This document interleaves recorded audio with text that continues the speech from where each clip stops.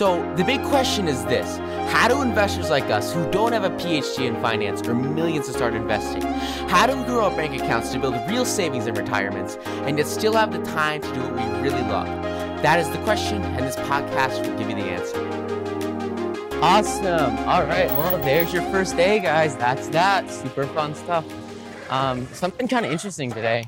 We taught, this sociology class, which was super cool. And as I test my way home today, I'm sure going to have to enjoy the principles of people and society. But something kind of interesting came up. When they talk about rules, right?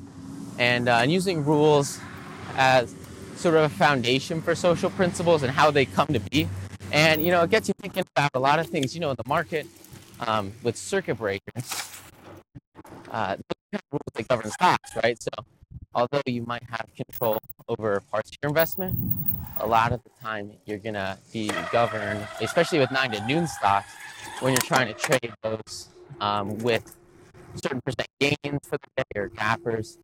Anything you do is always a little bit difficult because if the stock goes up, 15, 20, 30% in the first 10 minutes, 20 minutes, 30 minutes, hour of trading, the stock gets halted by the SEC, right? So they stop all trading on the security just because it went up too much, the speculation, and now they want people to chill out and really consider the actual underlying value of the company. So when you're trading, what this means for you is essentially it's called a circuit breaker, and what will happen is you can be in a position, you can buy the stock or short it, just depends, and after you get in the position, they'll actually just stop trading once there's a certain level that's hit by the position just based off the percent change. And so that percent change, also, to tell you guys a little bit of what it was like working a minimum wage job when I didn't really know too much about investing, and especially when investing just wasn't something I thought about, because now looking back, it's just such a surreal sort of visualization experience for me, because when I think about it, all the work I was doing, I was working a minimum wage job, which was awesome, right? I loved it. It was really great for me to grow as a person. It was a very tremendous opportunity. But when I think about financially what I was doing, just saving all of the money I made, it makes me realize that there were a lot of really, really great opportunities. But a lot of those opportunities just passed up because I didn't really have the knowledge or the experience or the expertise to know what I was talking about and know what I was doing with investments, which sort of sucks, because the deal with it is, the market was really hot the year I was working there, which, if you're looking back now, it's who cares, right? The market goes up 20, 25%. It's really, really great. But in the long term, it's long-term stuff. So it's just something to think about, though, because you got to understand the profound impacts it has on compounding long-term growth investments, right? So investments where originally you might be working just for yourself, or you have to really get on the grind every single day, which is totally cool, because what you're doing is you're saving up for your long-term retirement future, which is absolutely killer for you as a person, because what you're doing is putting in the work up front, and then you're going to reap the rewards later through second-order consequences. They're going to take your life and your lifestyle and your quality of retirement or any savings goal you want to meet to the whole nother level, because you're able to put the work in up front, and then all you do is take where you're at and then get to where you want to be by setting goals mentally, and then using the immeasurable power of the long-term American economy to take you to that next level of personal growth and development. And it's really, really interesting, because when I was working, I would just save my money. I didn't realize that every single year, the value of the dollar that was in my bank account coming from my job was worth about 2% less than the year before. So just by having cash, it felt great because you're accumulating it. But at the same time as you accumulate, well, you have to remember that it's constantly decaying, because the federal government is printing away your purchasing power. It's printing away the cash every single day through the treasury system, which sucks, right? It's not a good system because they just have total control. The Fed has total control over monetary policy and how they print money as they see fit. So because of that, they've targeted about a 2% annual rate. That's what the board says, what the chair says. They target 2%, recently and for the coming decades, which is awesome, right? It provides consistent economic growth for America and also, internationally with trade. It gives us a very stable valuation, especially considering that, many foreign currencies are benchmarked off the US dollar index. So the value of the US dollar is very, very important in terms of long-term, large-scale economic play. Because without that constant deflation, you don't have any incentive, to spend or wherever it is, because the government's definitely going to print money. And then they try to get rid of it at the same amount. But it's the magnitude of literally sheets and sheets and sheets of paper, trillions and trillions of dollars. And a lot of the time it's digital, right? So you don't even see it. It's just a number in some imaginary bank account with no minimum or no maximum account balance. It's like the Fed literally has a bank account where in a normal bank account you would have to, if you write a $100 check, you have to have $100 in your account to give that check validly to somebody.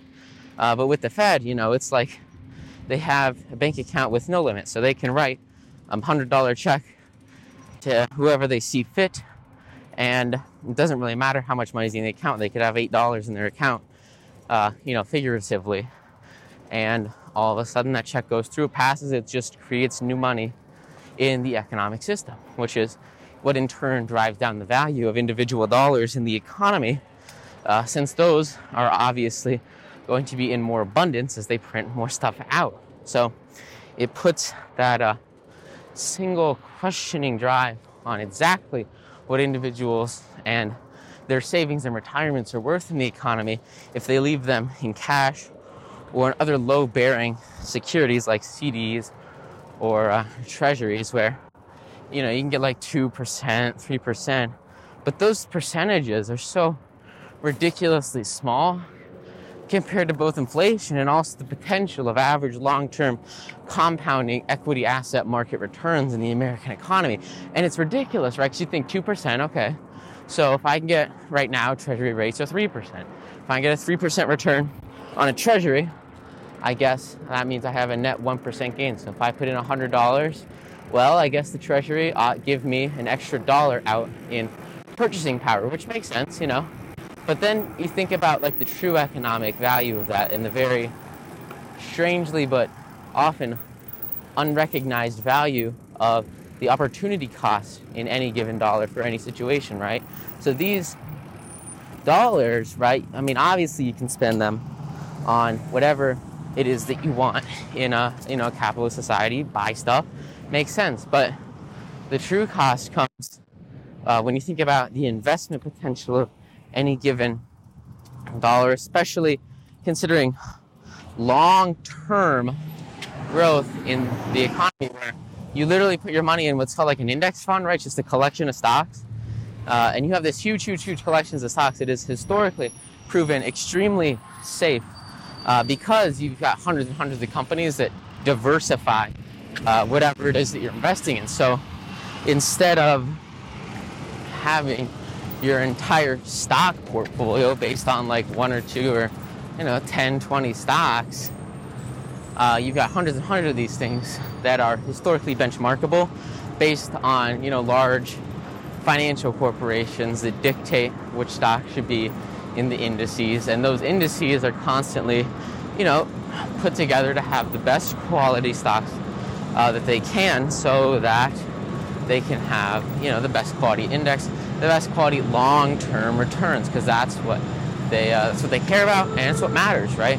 That's what matters to investors, is having those quality returns that come out of a solid foundation with companies and fundamentals in the stock market. So you look at that, and those funds, on average, across the major indices, it's like basically 10% a year, okay? Now, if you put $100 in, you get 10%. That's $10, all right? Whoop-de-doo. But if you look at that in the long term, and you look at the immeasurable compounding value of that in the long term, suddenly your $1,000 is $10,000, $20,000, $30,000. It all just depends on time and the impact that any given investment that you make will have on your percent return, right? Because you have years and years and years to grow your portfolio, those years and years and years are going to add up. 10% one year, $100 or $1,000 to $1,100. 10% the next year, you're going to add $110. 100% the next year, you're compounding every single year so that the new money that you make makes you more new money. And then instead of just your money making you money, it's your money making you money, and then the money you make from your money also making you money. And that just repeats over and over and over. And you can leverage that immeasurable power in the market, because the deal is, if you leave it in there long enough look at long-term indices, that's how people turn their $1,000 into tens of thousands of dollars, $100,000. All it is time, and then they just stick it in index funds, and it literally they don't touch it for years and years and years. All you do is leave it in very, very simple, optimized and constantly analyzed index funds that are maintained by these massive, financial firms that take care of your future. They take care of everybody's futures by establishing and maintaining these high quality funds, right? So you look at that, you look at just buying it. That's when a lot of the discipline change comes in, because instead of working at an individual level or thinking about how you're going to change your positions based off market conditions, literally all you do is develop the discipline and acknowledgement and care to just leave the cash in investments. All you do is leave it in the fund, in the market, and you can go decades, 50 years without touching it, right? I know a lot of people are starting to retire now because all the assets that they have are worth so much, right? All they did was buy the S&P 500 index fund. All they did was buy the NASDAQ index fund. They buy one ETF, which is like just a big collection of stocks you can buy all at once. They buy one big collection of stocks that they can buy all at once, and their financial future's set. They're freaking done. And the reason they're done is because they leverage the work of others and the research of others to, find this higher calling and higher ability financial system for them that's going to allow them to just straight up retire or build real savings, get to their savings goals, whatever they want, because they just buy it, and then their money keeps growing, and then their money keeps growing. And then in the long term, there are downtrends for sure, but it overcomes that, and the money grows over that, and it just keeps growing. It just keeps growing. And then once you near your savings goal, once you near your retirement goal, then you start to, sell a little bit of it, just in case of risk, right? At the highs, you start selling at the highs, and then all of a sudden you start to realize these massive gains that come from your investing, and suddenly you sell 10% of your position, and that 10% was actually the exact amount that you started with, because the underlying fundamental companies that make up the indices that you're participating in, with literally no work on your part but to push buy one time on one specific date in very, very far past, or a date today that can be very, very important in the near future. You push buy on your computer, on your phone. You just push the button once, and all of a sudden the money, it moves out of your account, right? Say you buy, $5,000 in an index. Okay, well, there's your, 10% of your salary. I don't know, 10% of your month's work. It's whatever you do. And maybe that is a TV to you, right? Maybe you say, okay, instead of having this TV, instead of having this, thing that isn't really a huge deal in my life right now, that honestly, it would be worth more for me to invest in my future. Instead of having that very specific, an unrealized object in your life, you decide that, hey, you know what? I'm going to put it in the market.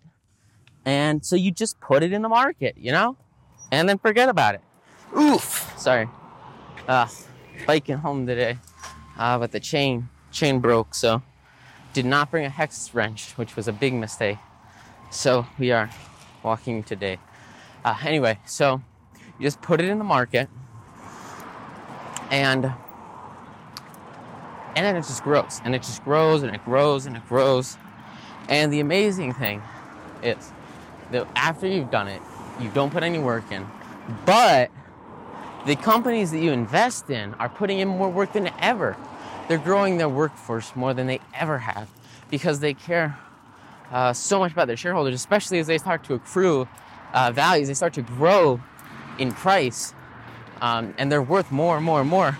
Now they have bigger shoes to fill in the marketplace, right? They got stuff to do for their shareholders because they have a reputation to stand up for, and they have shareholders. They're literally in business to serve their shareholders. The guy who started the company at this point is more than likely just another shareholder, a very large shareholder, likely, but all the interests of the public company are for the shareholders. And you are a shareholder the instant you decide that you're going to make an investment. And once you make that investment, it's going to change your life, because that's the investment.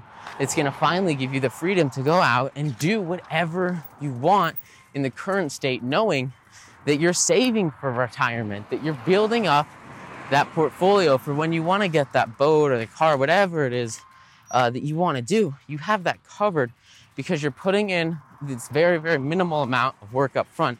And that amount of work is going to translate into so much more in the future strictly because you had the discipline and knowledge of what to do and when to do it. And it literally takes like 5 freaking minutes once you know what to do. You got to get that education, right? That's what sucks is, there's I think, it's a really high educational barrier to entry into finance. I remember when I started trading stocks, I was working minimum wage and I wasn't really happy with my situation, but I didn't really know what to do. And so I started researching, right? Like, what are stocks? How do I invest? How do you do this? And I remember I was working, after school every day, and then I'd come home and I'd just research stocks. And in the morning, I would just keep researching stocks, just keep looking up stocks, see what's up. And I did that for probably about half a year, right? I don't know if it was necessarily just me. I think one of the biggest influences behind that was like my boss was Mick. He just wasn't a fun guy, right? And it sucks saying that and looking back at it, but everyone I worked with, just kind of like not that nice to. And at the end of the night, we always report to Nick, and we could never really do anything. We didn't have control over our positions. And to give you a little bit of background on what I mean by this, I would get to Subway at like 6 a.m. And then work until like 8 p.m., which is totally cool, right? I'm not complaining. I definitely want to do that, but like no one else was there. It was just me for like 12 hours. And so with that, you'd think like you get a little control over it, but like literally every single time like anyone had a problem or anybody wanted to change the order or anybody wanted a refund for any reason, I would like have to get on the phone and call Mick, and then I would get like a 5-minute, and it wasn't always like this, but like I would have to listen to him, tell me like, hey, Jack, you can't do, no problems, cannot do this, big issues in marketplace, and it just wasn't a very enjoyable experience. I'd hear all this stuff about like, yeah, don't do this, can't do that, and it kind of sucked because I always sort of felt like I was getting yelled at just for like trying to do my job, which is never, a good situation for whatever you're in, because you're trying to serve the people around you, but because of I don't know, however he felt the marketplace was, and this wasn't just me, right? Like I would train people and I would always work with people, and they sort of had the same thing. Like they were just, it wasn't a very fun time to work with him or under him as a manager. Just really not a nice guy to do stuff with, which sucked, right? It sucked, but you just kind of got to live with it and make it work, because there's not much else to do, or you can't really change anything. So you just keep doing it, and I kept doing it. And one of the strange things that happened is after a while, thanks, man. We were doing work and we were going hard with what we did, and one of the biggest problems was that there was just never control in the marketplace or with what we were doing, which sucked, right? Because, we were just trying to make it work, but it was tough to do, especially with the way we were treated. So as I started finding stocks and looking at these amazing new ways. Anyway, so as we, got around to, Christmas, it was probably like after 5-6 months of working there, I just kind of got a little bit tired of it. And then something really interesting happened with a lot of the people I was working with. They just sort of like started quitting. And it sucked because those were my coworkers, those were my friends. A lot of the times they would work with me, and I wasn't always working alone, right? I would work with other people, and we had a good time, learning great social skills and growing together. It was an awesome, awesome experience because we were one with each other, and that was really, really valuable. It was a really great place to be. But then, stuff started to get messed up because of having to work, this manager. People just weren't happy with him, and they started quitting. So, guys I would train, they just get tired of it and they would leave. And some people that started working there before me, same thing. They just kind of got tired of it and they would leave. And it kind of sucks, They weren't very happy with what was going on, and no one really was. It was a bad place to be, but at the same time, we were learning like how to not be a manager. We learned ways to not treat people. And, it kind of sucks looking back at it, but it was a really big motivation for me to start saying, hey, you know what? Maybe I should start looking at that stock market thing. Maybe I should start learning a little bit more about these opportunities in financial markets, because, you know what? That might be my way out of here, right?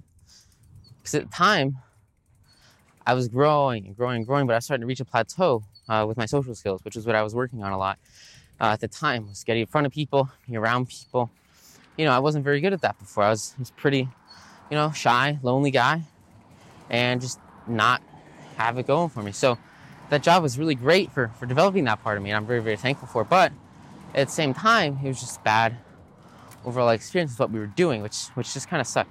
So people start leaving, and I decide that I gotta start looking at stocks more and more.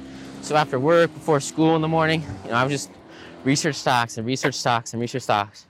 And I probably had like 4 hours a day, maybe 5 hours. So I would kind of squeeze some of it in between school. And so since it was between school, I could, in between classes, it's like 5 minutes of class changes.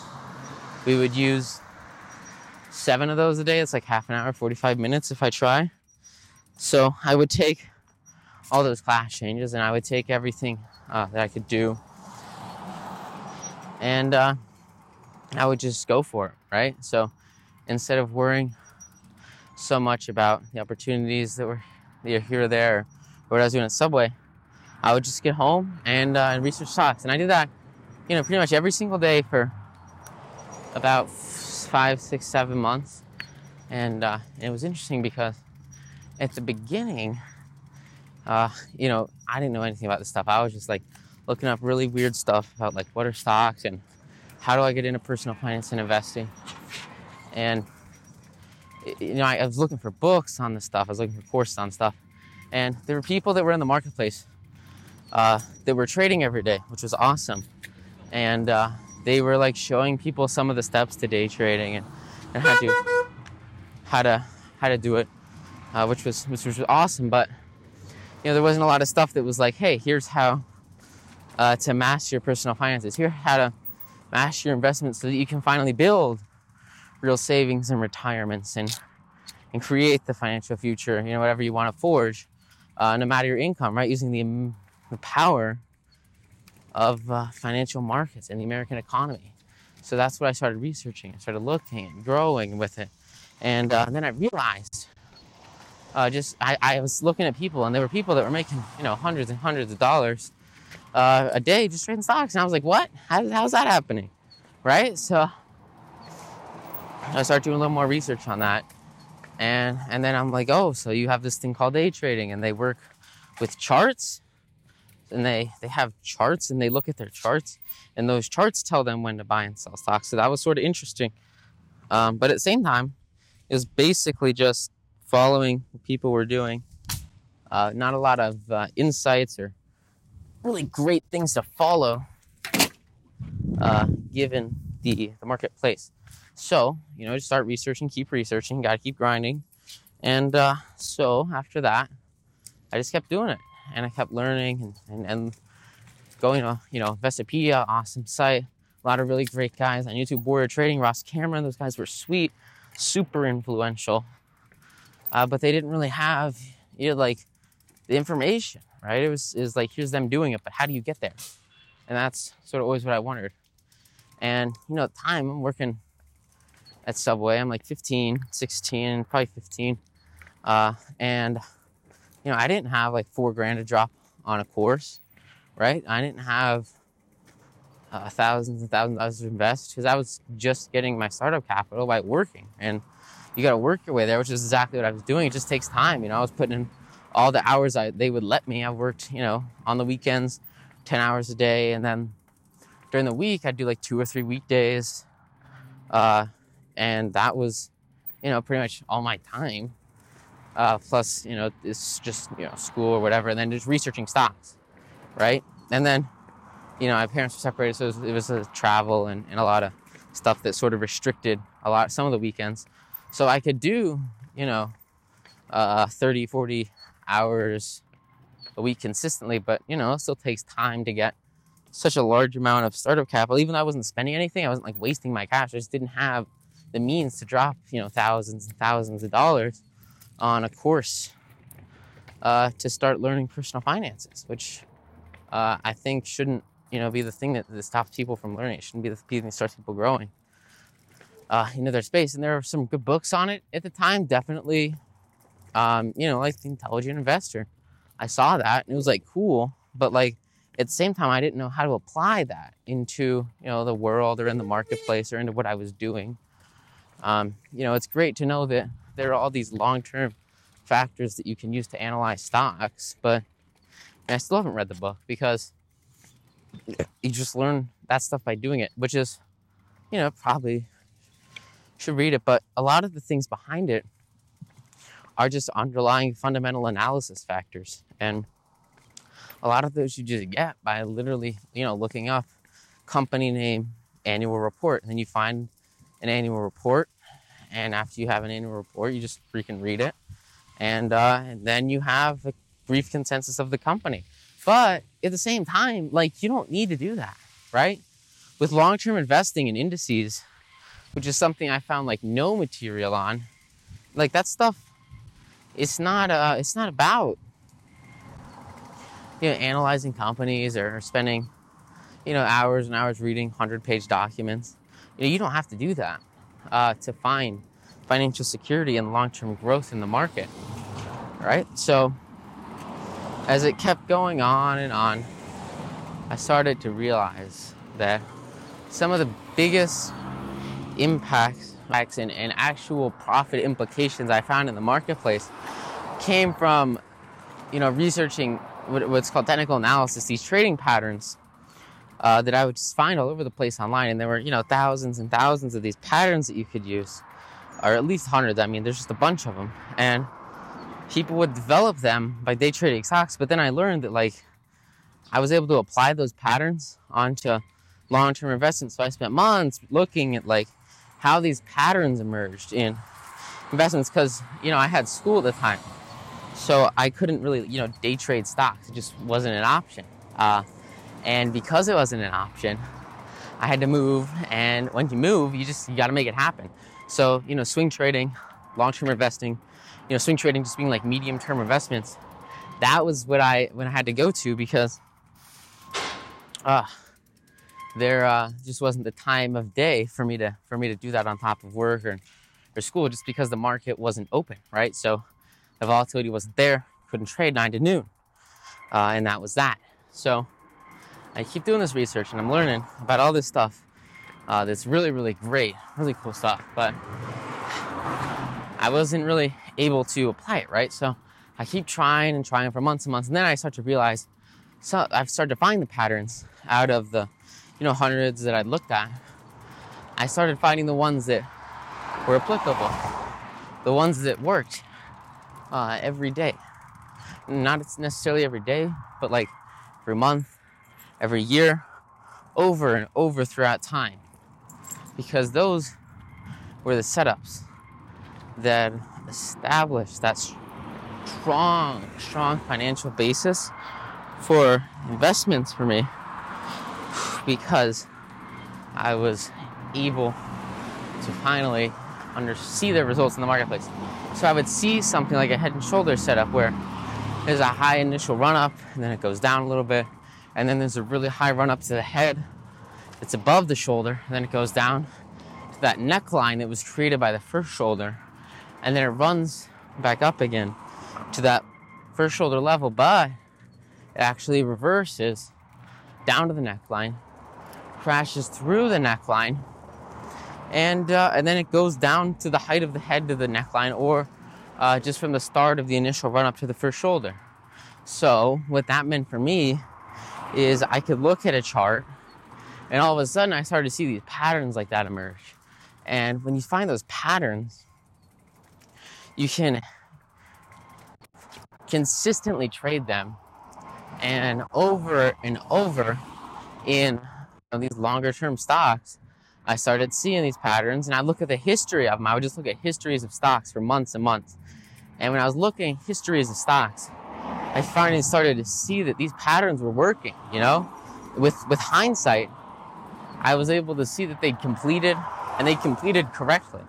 And they've been proven in the marketplace based solely on the history of what happened, based solely on past performance of individual stocks. And those individual stocks, alongside those long-term equities and those long-term funds, were what showed me that, like, hey, you can actually figure out where a stock is going to go based on how its chart looks, as long as you have a strong grasp on the fundamentals and you understand the underlying investment. And once I realized that, things started to click really fast. I really started to like stocks, because all of a sudden you can predict where something's going to go in the future. And if you're right, and if you use the setups that make you right, you're making bank off that, right?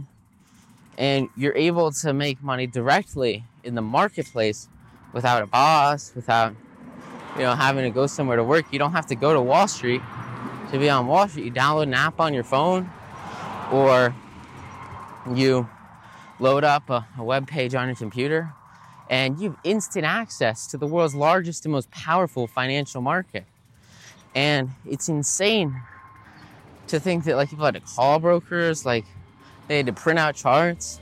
I can't imagine how people invested before the internet age or the information age, because all this information just isn't there. And it was still really, really tough to find, right? There was not a lot of quality material in the marketplace that taught people, hey, here's the applicable steps on how to actually go from 0 to 100 in personal finance and investing. There were books, and there were a bunch of technical things that were super tough to get over. And those technical terms are great if you know what's up. But a lot of people, I didn't know what was up. I didn't know what some of, VWAP, volume weighted average price. I didn't know that that meant that it was the average price of a stock in any given daily interval based off of the volume of the shares traded at a certain price level. What's that mean to me, right? I didn't understand that. And I don't think you can really understand that until you have experience in the marketplace and you see a stock that is going down and down and down and down, but then it hits that magical volume weighted average price. It hits that magical VWAP value. And that VWAP value is what ultimately bounces the price, so the price goes up. And then all of a sudden, instead of it going down, it goes up. And then it breaks out, and then it makes a new high day. And then lo and behold, it was actually an ABCD setup. And that's just another technical setup that through time and ages works consistently to bring people great profits with strong risk-reward ratios into the marketplace. And because you can find those setups and those patterns. Those were the ways where I was able to finally find consistent profits, find consistency. And then I was like, oh, okay, so that's how these guys are making all this money trading stocks. That's how they're doing everything they do. Because before, it was like, dude, what? I don't know. That sounds really tough. How do you get into stocks? How do you learn that stuff? And through months and months of just constant research, I started to learn about, all these amazing charting patterns and techniques. And it's not just the patterns, right? You have to have that underlying fundamental understanding of what you're doing before you get into it. And you got to understand the stocks, because you don't want to get into a position that's just going to go, the company goes bankrupt. Like, that's not good, right?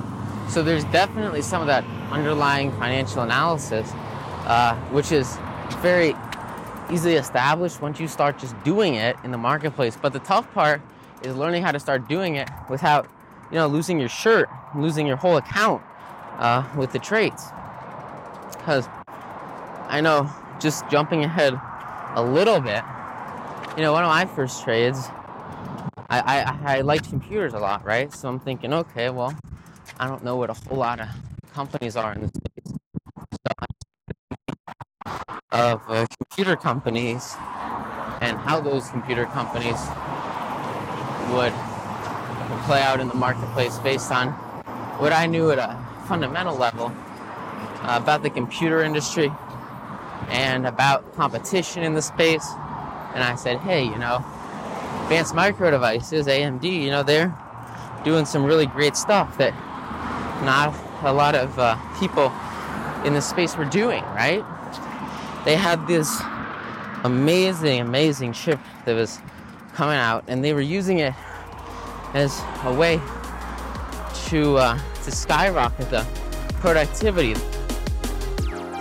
Want more stock market secrets? If so, go get your free copy of my best-selling book, 9 to Noon. You can get your free copy plus $11,176 of unannounced bonuses it took me years to uncover, completely for free at 9toNoonSecrets.com.